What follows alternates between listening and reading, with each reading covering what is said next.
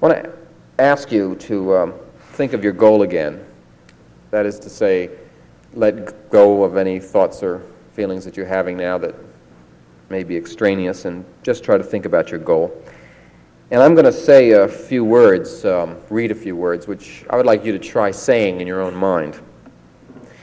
And I'd like you to say these words in order to notice what resistance, what doubts and fears or problems come up in response to this phrase. With all my heart and mind, I want this in my life, and I have nothing to fear. Notice what reaction comes out. With all my heart and mind, I want this in my life, and I have nothing to fear.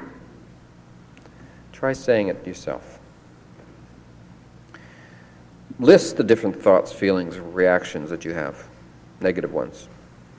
This, of course, is the second step after setting the goal, and much more thought, of course, needs to be put on the resistance.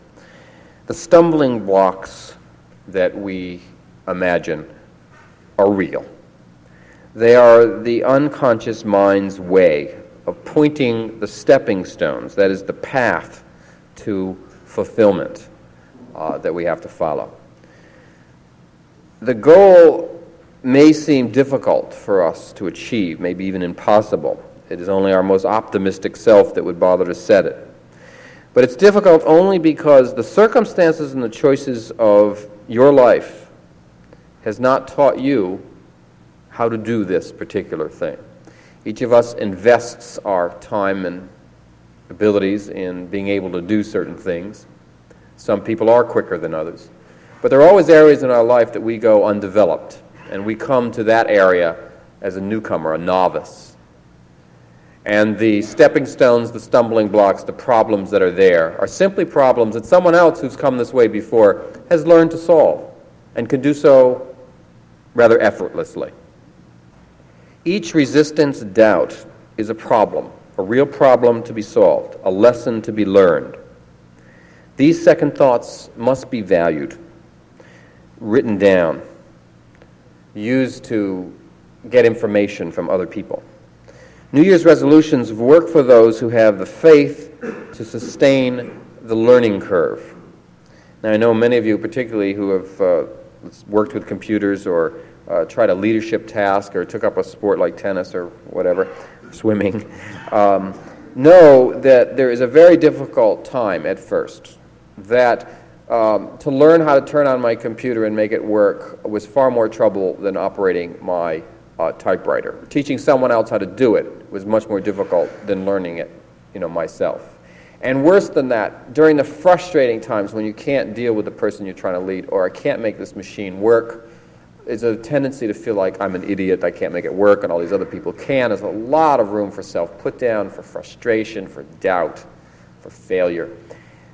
But that learning curve, if you have the faith to stay with it, eventually all of those lessons get learned, they get internalized, and things get sailing downhill. The computer is easy, and tennis and swimming become effortless, and leadership is a lot easier than doing everything yourself if you're willing to go through that.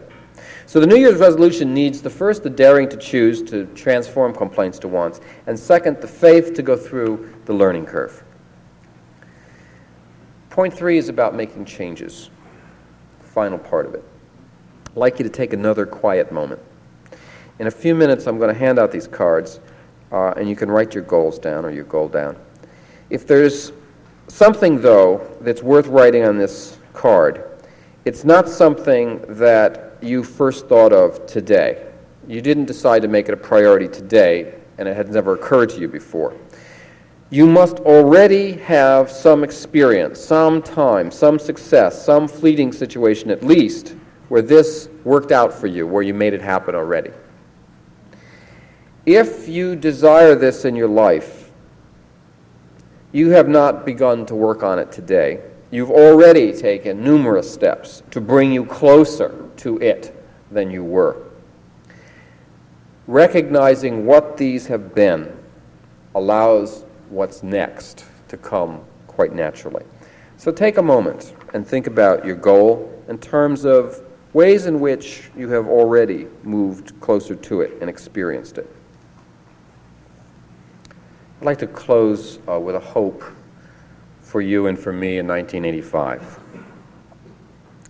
I see you and me realizing more fully the beauty and strength and creative power of the human spirit that dwells within our being.